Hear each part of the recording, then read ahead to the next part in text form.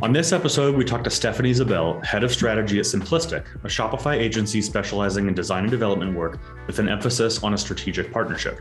Stephanie shares her experience working with brands who focus on their why behind selling rather than their products. With such a fast-moving landscape in e-commerce, she explains the value in working with companies that intentionally slow down and take the time to analyze data and think through their experience, often leading to greater successes. We also talk about common pitfalls and failures she's seen across the brands she's worked with, and how you can take measured steps to learn from others to grow your business consistently and efficiently. So let's get started. Stephanie, thank you for joining us. Hi, thanks for having me, Chase. So tell me a little bit about yourself and a little bit about Simplistic. Yeah, so I am the head of strategy over at Simplistic, and what Simplistic is a design and development agency. We're a Shopify Plus partner, so we work exclusively in the Shopify space, and we help brands either do redesigns or even just to build if it's a new brand launching. And so we help them first build or rebuild their platform. And then we work with our clients on a retainer basis, and we do strategic retainers. We do, dev maintenance, design work, things like that. But I live in the strategy space. So all of the clients that I work with are, in that strategic program side of it. And so then I also get to partner with our build team, is what we call any, client that we're working with that we are building or doing a full redesign. I also then get to work with them on the retainer side.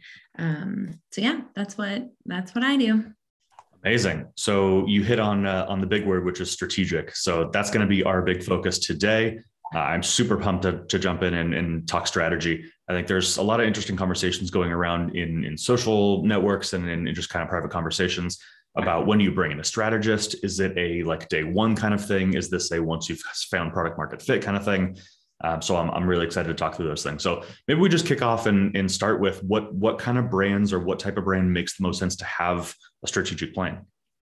Yeah, well, I mean, you hit on an interesting piece of just, when to bring a strategist in. And I think there are so many different types of strategists. So when I'm thinking about the world that I live in, which is specific e-commerce space and the UX piece of the strategy. So for that component to it, I think every brand who's selling online absolutely needs a strategic plan.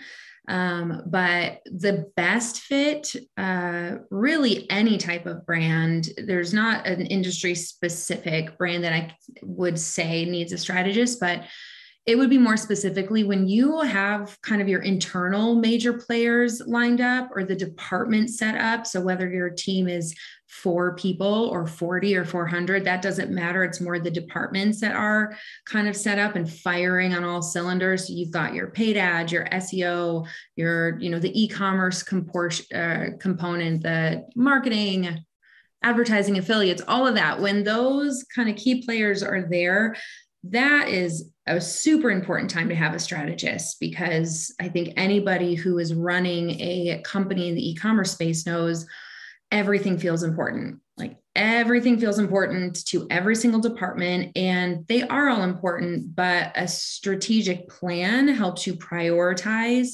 and see from the foundational level to, the next year. It really helps you layer on, the most important things that can scale you to the next thing. And then it just helps everybody stay focused. So yeah, everyone needs one, but that's a pretty good timing, I feel like, when I can jump in and work with a company that already has some of their internal pieces working really well.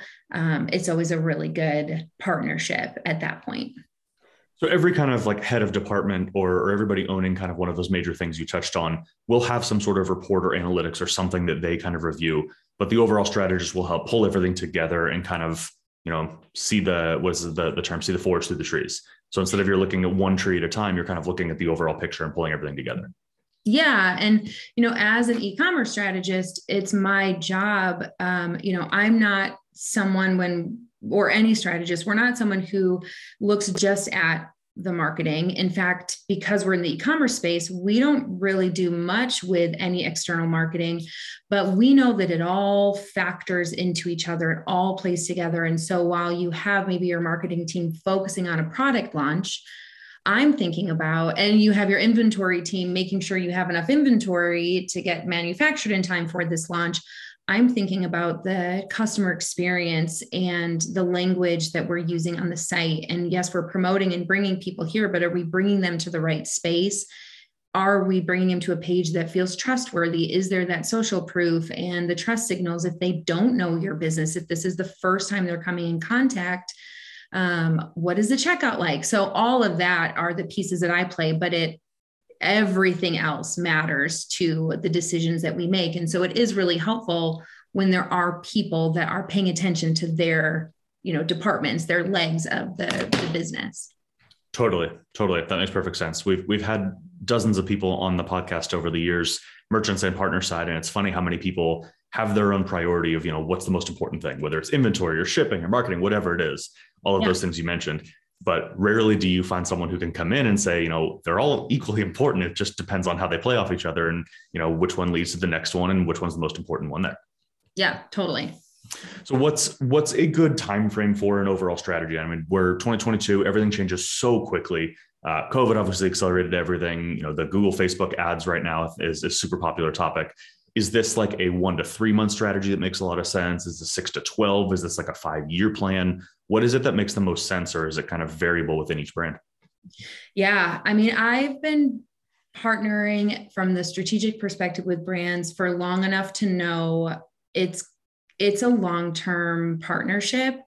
And so anything below 6 months just never works well.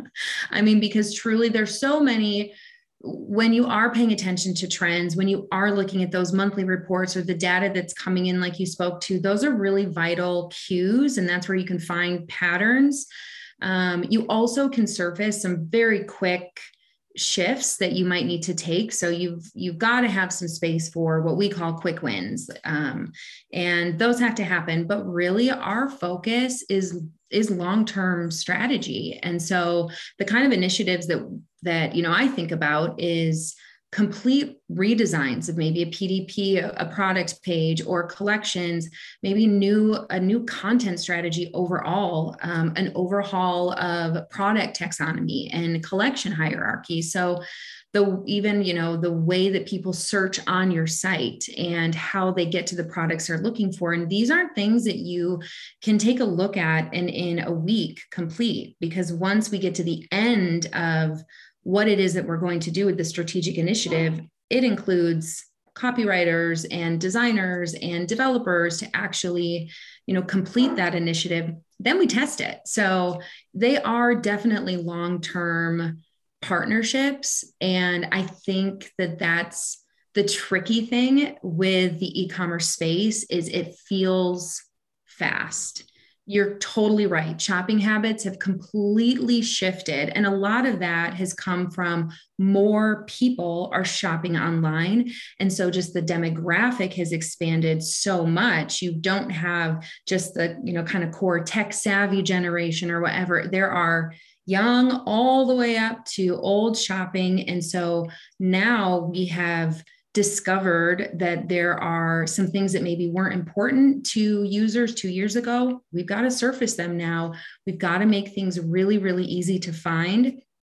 And it's so saturated that this intuitive shopping is super, super important. You don't want to go to a different shopping page on, when you're just a person that's like a consumer and have a different checkout experience at every single store you go to. So there also is, you toe the line of like innovation and stability.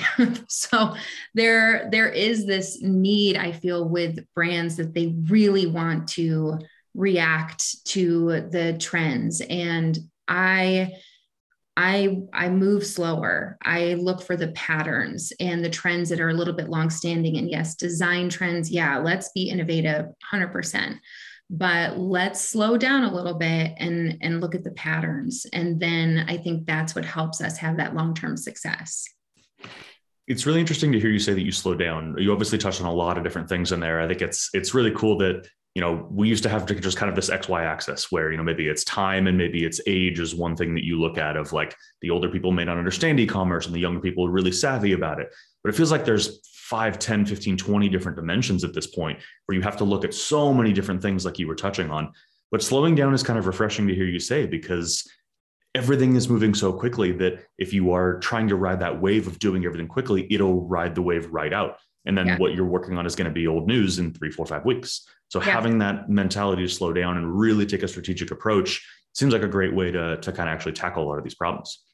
Yeah. I mean, I think I learned that from doing it wrong. I mean, I think, in the beginning I did, and I came from the brand side, moved into agency work, and you do chase a lot of shiny pennies, and you do, get a customer complaint and you rush to make the change. And what I've just learned over the years of watching brands and then working with them, and now in the seat that I'm at, having the access to talking to and working with so many different types of brands within different industries, the commonality is sometimes we move too fast, and it is good to slow down and have deeper, more thoughtful conversations about why it is we're making the choices that we're making. I've never done an initiative with a client that's taken a little bit long, and in the conversation piece, in the strategic development portion, and been like, man, I wish we had sped that up. I always wish the development piece, like that part, I'm always like, I want that done. Like, now that we know, I want it done yesterday. I get that. We all do that. But having those thoughtful conversations, you never regret those. You touched on another really interesting thing, which is the why. You said, why are we doing this? It's not, what are we doing to speed this up, or what are we doing to solve XYZ problem? It's why are we doing these things? And I think that's the part with speed that often gets overlooked. Because if you're doing something because it's popular now, the why is irrelevant, and you're going to end up, out of date in 3 months. Oh, so totally. That's really interesting. Yeah. Do you have kind of 3 major things you look at when you're creating a strategy? I'm sure it's not that simple, but is there a way to kind of distill it down on how you generally think about creating a strategy? Yeah, I do. And it touches on the why. The first thing, and that's the most important to me, is to look at the why of the brand, their vision, their mission, their goals, what their roadmap is, what their history has been, any sort of context or insight into their past, and maybe what their future, what they dream of their future to be, their team configuration, the stakeholders. I mean, living in their world and what matters to that brand is the most important thing, first of all. And then second is the data. I mean, you can be in an industry and have definitely some overarching similarities for sure. There are benchmarks per industry that you can find similarities all over the place, but the actual audits and monthly reporting, any sort of reports we can pull on the specific brand site, that tells us what's working, what's not, where are the missed opportunities, where are the great opportunities that maybe we could utilize even more or enhance even more. And then I would say the third thing that just brings all of that together, after I have their current stats and just the historical reports, and then also the company's vision, mission, and goals, is your UX best practices and your industry-based research. Like, that's vital to really spend, your time as a strategist, my time, understanding what the UX best practices are in every component of the shopping journey on your site. And so I use all of those things to come up with strategy plans. They're all different for every client, and it really is based on the data and all of the, goals that they have. And that's the how and the what, and the who is all of that. I'm the why. And why are we doing this? Why are we doing it this time?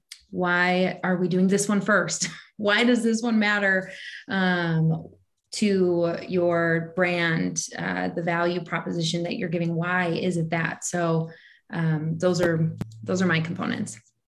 So there's definitely a structure, but it also sounds like depending on your why or your when or your how or any of those defining questions, everything shifts around.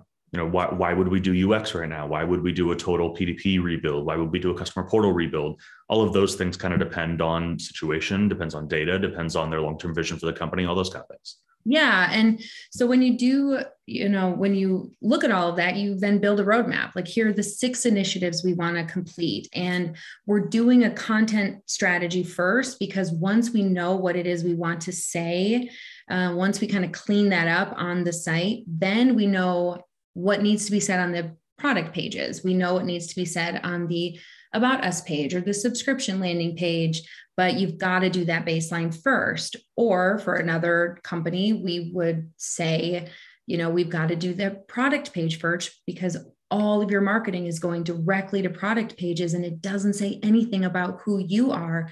So people don't trust your name because they don't know anything about you. So the first thing we have to do with that company would be, we've got to focus on a PDP. It all depends on, like I said, their data, their goal, their visions, and then, what's necessary to prioritize that. So it's never the same for any client.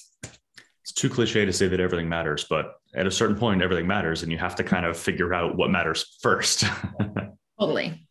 Awesome. So I know that you are working with tons of brands at Simplistic. I want to dive into one specifically. I don't think we're allowed to give the name for legal reasons, but we want to kind of walk around kind of what they've done and how they started and how they came to you and kind of their overall strategy. So can you give a high level of kind of what this brand has done to start and kind of where they're moving? Yeah. So, some of the core brands that I've worked with over the last few years, more specifically, is in the skincare, beauty, wellness, and then the food and beverage space. So that's, for better or worse, the world that I live in. It's actually better because I love that space. But I have had the privilege of working with a company that's in the grocery space. And the grocery space is so interesting because it wasn't a super common place to shop over the last few years. And then obviously COVID, everyone was doing all types of shopping online. And so have started working with some online grocers. And so this specific one came, they came to us, we started partnering on a strategic level about, 6 or 7 months after they launched their company. So they already had done a great job launching, getting a lot of exposure, a lot of new customers, and then started working with us to really be able to grow what they had already done and work on a return customer journey that was really solid. Very cool. So this brand originally started selling one-time products, just selling products out their door right away. And you brought in subscriptions, if I understand right, correct? Yeah. So they wanted to come up with a way to, have an easy way to repeat, get repeat purchases, and subscriptions is obviously a fantastic way to do that. And so, there's a lot of different ways. I mean, every company, not every, but so many companies have subscriptions, can offer subscriptions. So many products that you have.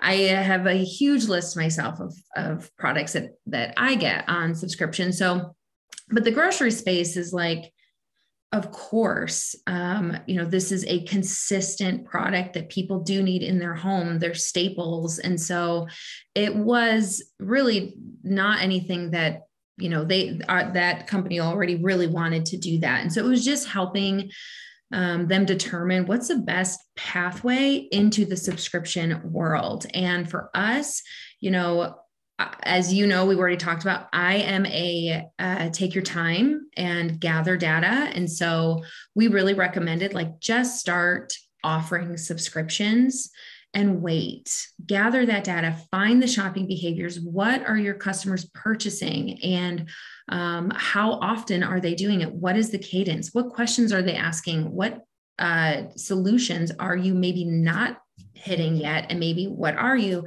Once you get that information, then we can decide how to grow and shape this program. But we had to gather that information first. So then this is where the strategy side comes in. And I know the story, so I'm kind of leading you onto this, but started selling subscriptions that definitely took off, and one-time subscriptions. So buying, a single product on a recurring basis definitely took off. Then the brand had a kind of strategic moment where they decided to kind of take a step back, look at the data, take their time, understand the why. And their next move was to start to put together boxes, if I understand correctly, right? Yeah. So, I mean, where they are, they, of course, the credit to them, they know their consumers and they feel really passionately and strongly about offering them the type of service that they think that they want. My world is like, yes, we think that, but let's gather that data to ensure it. Take some time. And they were right. I mean, they knew that when you are ordering groceries online, it's not going to be the same thing every month. I mean, sometimes you need flour and then in 2 months, you don't need it, or some things you need on a quicker cadence. And so, what they really wanted, their end goal was to get to a place where their consumers just had one bag, like a grocery bag, like you would at a store, and you've got your cart. And instead of having to go into your subscription and manage your subscriptions, and you have, let's say, 20 different products, you have to go into them individually, you can divide them up by bags. Let's say you've got a, shopping bag for your pets or for baby or for household or pantry. And you can then, or you could just have one and you can go in there and update your products within that one bag. And so because of that goal, we completely did a full customization and redesign of their customer portal. It doesn't look anything like the standard theme that you would use. And, I'm really proud of it. And I definitely think that the, space of kind of waiting, gathering that information, and then having time to really dream up and decide what it is that we want to have at the end. And also keep the idea of like, if more trends come, we'll make those changes. In fact, we're always iterating a little bit on it, which I like. And so now when people go into it, it's not curated boxes, which that does fit some industries and some brands. It really is the customer gets to choose exactly how many products, when they're coming, but it's all under one bundle, essentially. That's the word I was going to get to, is bundle. You essentially are allowing consumers to create their own bundles, but it's multiple bundles, again, if they would like. Yeah. So I've seen a lot of grocery store brands and a lot of food delivery brands. This is one of the flaws, is the kind of prepackaged thing. So they will curate a box on their own. They'll do, a fruits and vegetables box, and they'll put, 5 or 10 different things in it. But what if you don't like bananas, or what if you don't like cucumbers or spinach or whatever it ends up being? So what you're doing with this brand is allowing customers to come in and say, here are, the 10 things I want on a recurring basis, and I'm going to put that in a box. So every month, that's the stuff I want. And then you can additionally come in and say, I want this on a one-time, I want this on a one-time, maybe that one I want on a subscription. And you can kind of create this custom shopping experience, which really does kind of exactly mimic a grocery store. Yeah. And I mean, and the thing is too, there are some consumers who want to discover something new. And that's why I really believe in pulling those insights and paying attention to the patterns, because let's say we find that somebody is, your subscriber count is at, a set number, but then the products are shifting all the time. Well, then they're a perfect candidate for a curated box of discovery. And so then they probably are the type of consumers that are looking for a new brand they couldn't find in a store, or a new, variation of a sauce, or anything else. So if we had found that people were changing their products all of the time, then we would have considered a curated path, but their consumers were really making purchases and consistently sticking with them for the most part. And so we just wanted to make that really easy for them to make some swaps and some edits, but keep to the same cadence.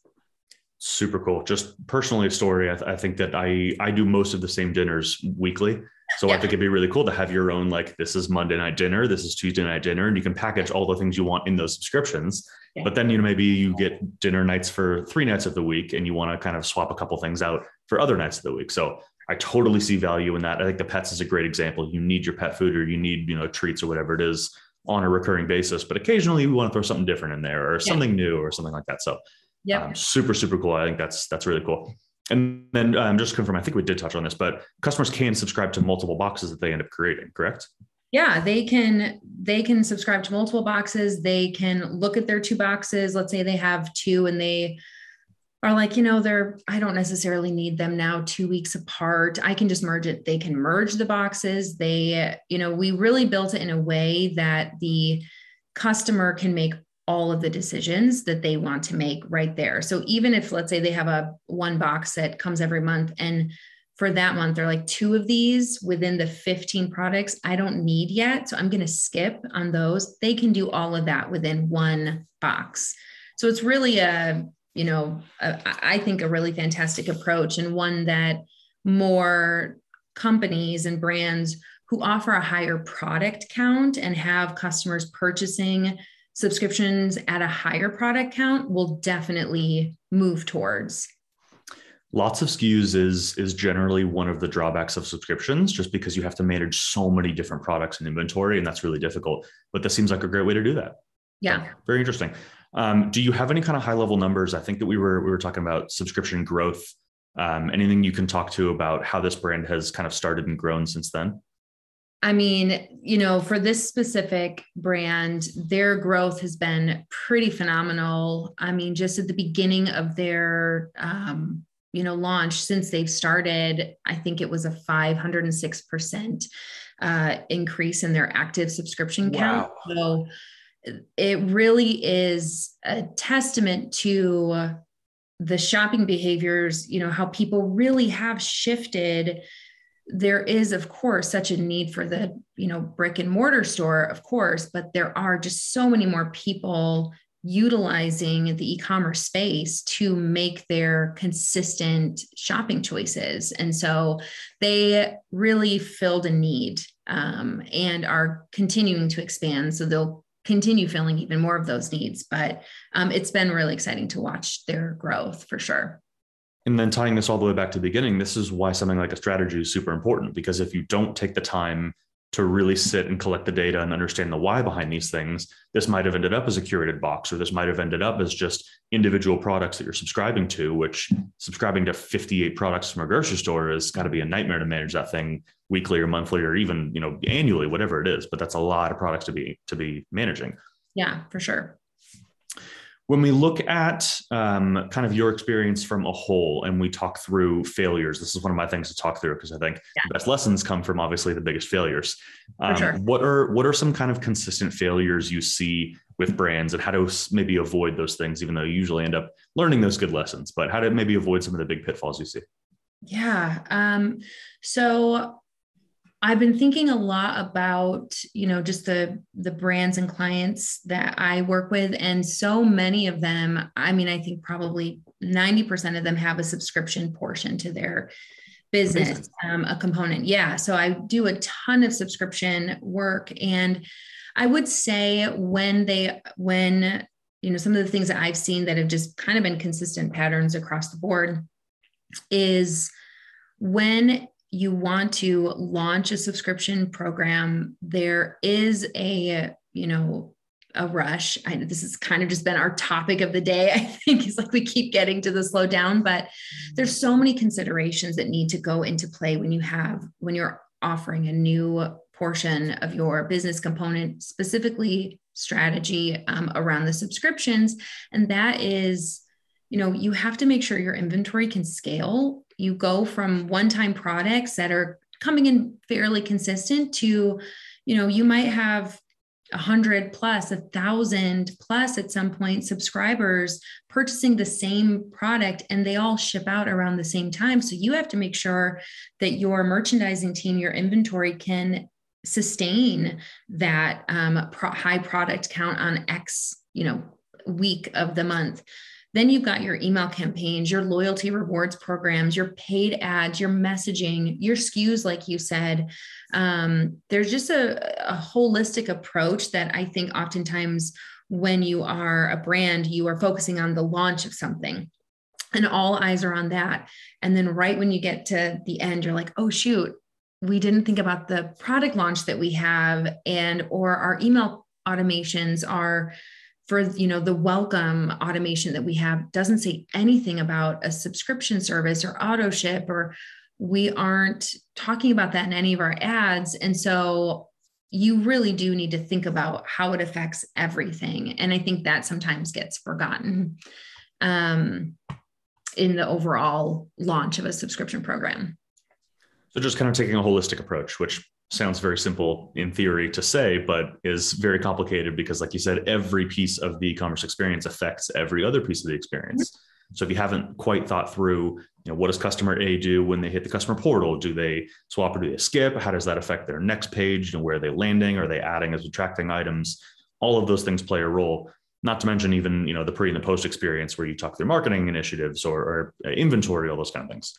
Yep. So definitely a complicated situation, but doable. And I think you take your time, you understand your why, you look at the data. And I think pulling all of those things together is difficult to do, but that's ultimately what everyone's trying to figure out.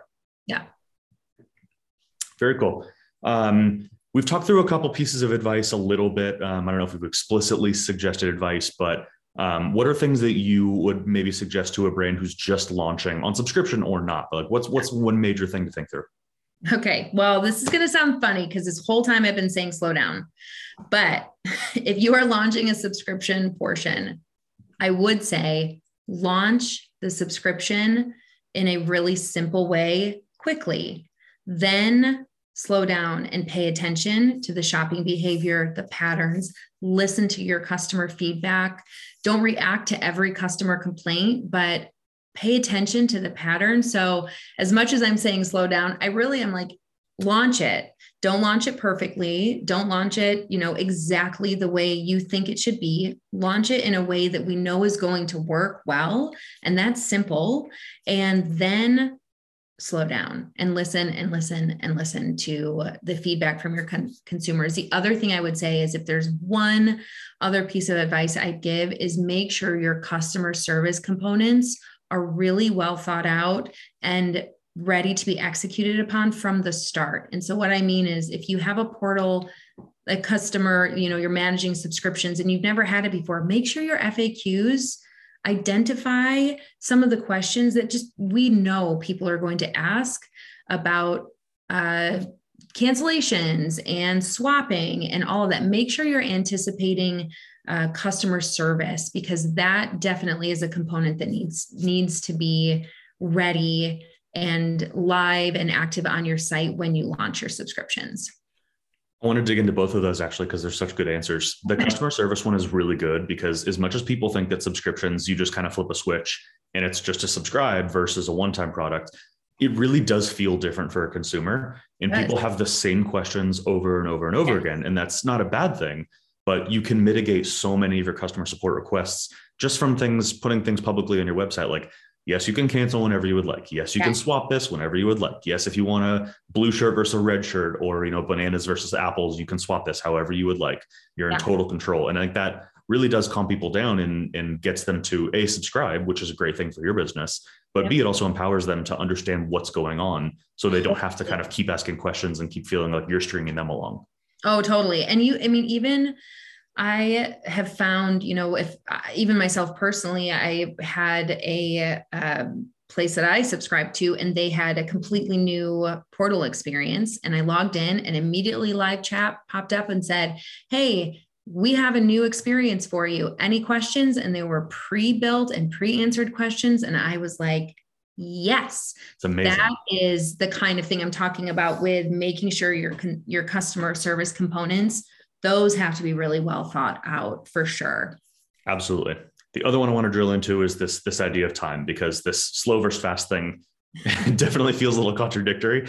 But I think it's one of our core values at Recharge for the longest time is simple solutions. So I think that there's an element in here where you have to launch something, because if you just are constantly thinking about this, is it perfect? What am I missing? All those kind of things, you're going to drive yourself crazy.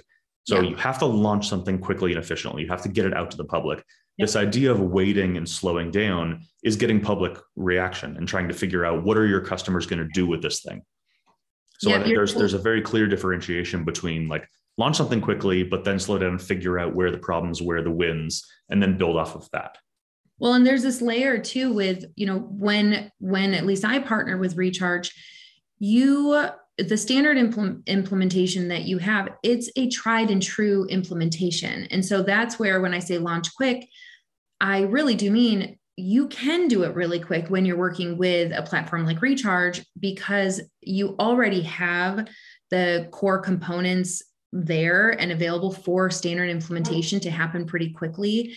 And then we iterate, then we, work on version 2, version 3, but that's when we can do that based on our customer unique shopping behavior. You've already built it in a way, or Recharge has already built it in a way to kind of answer for the general overarching subscription shopper. So it already meets most of the needs, and then we get to optimize it for our customers.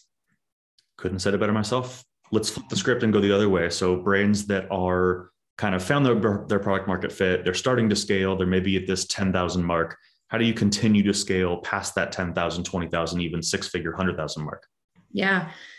It's not going to be a revolutionary answer. I think that what is vital to the growth of subscription programs can sometimes be overlooked because they feel too simple to be that vital. And that is SMS, email marketing, and then utilizing sales and conversions type of integrations.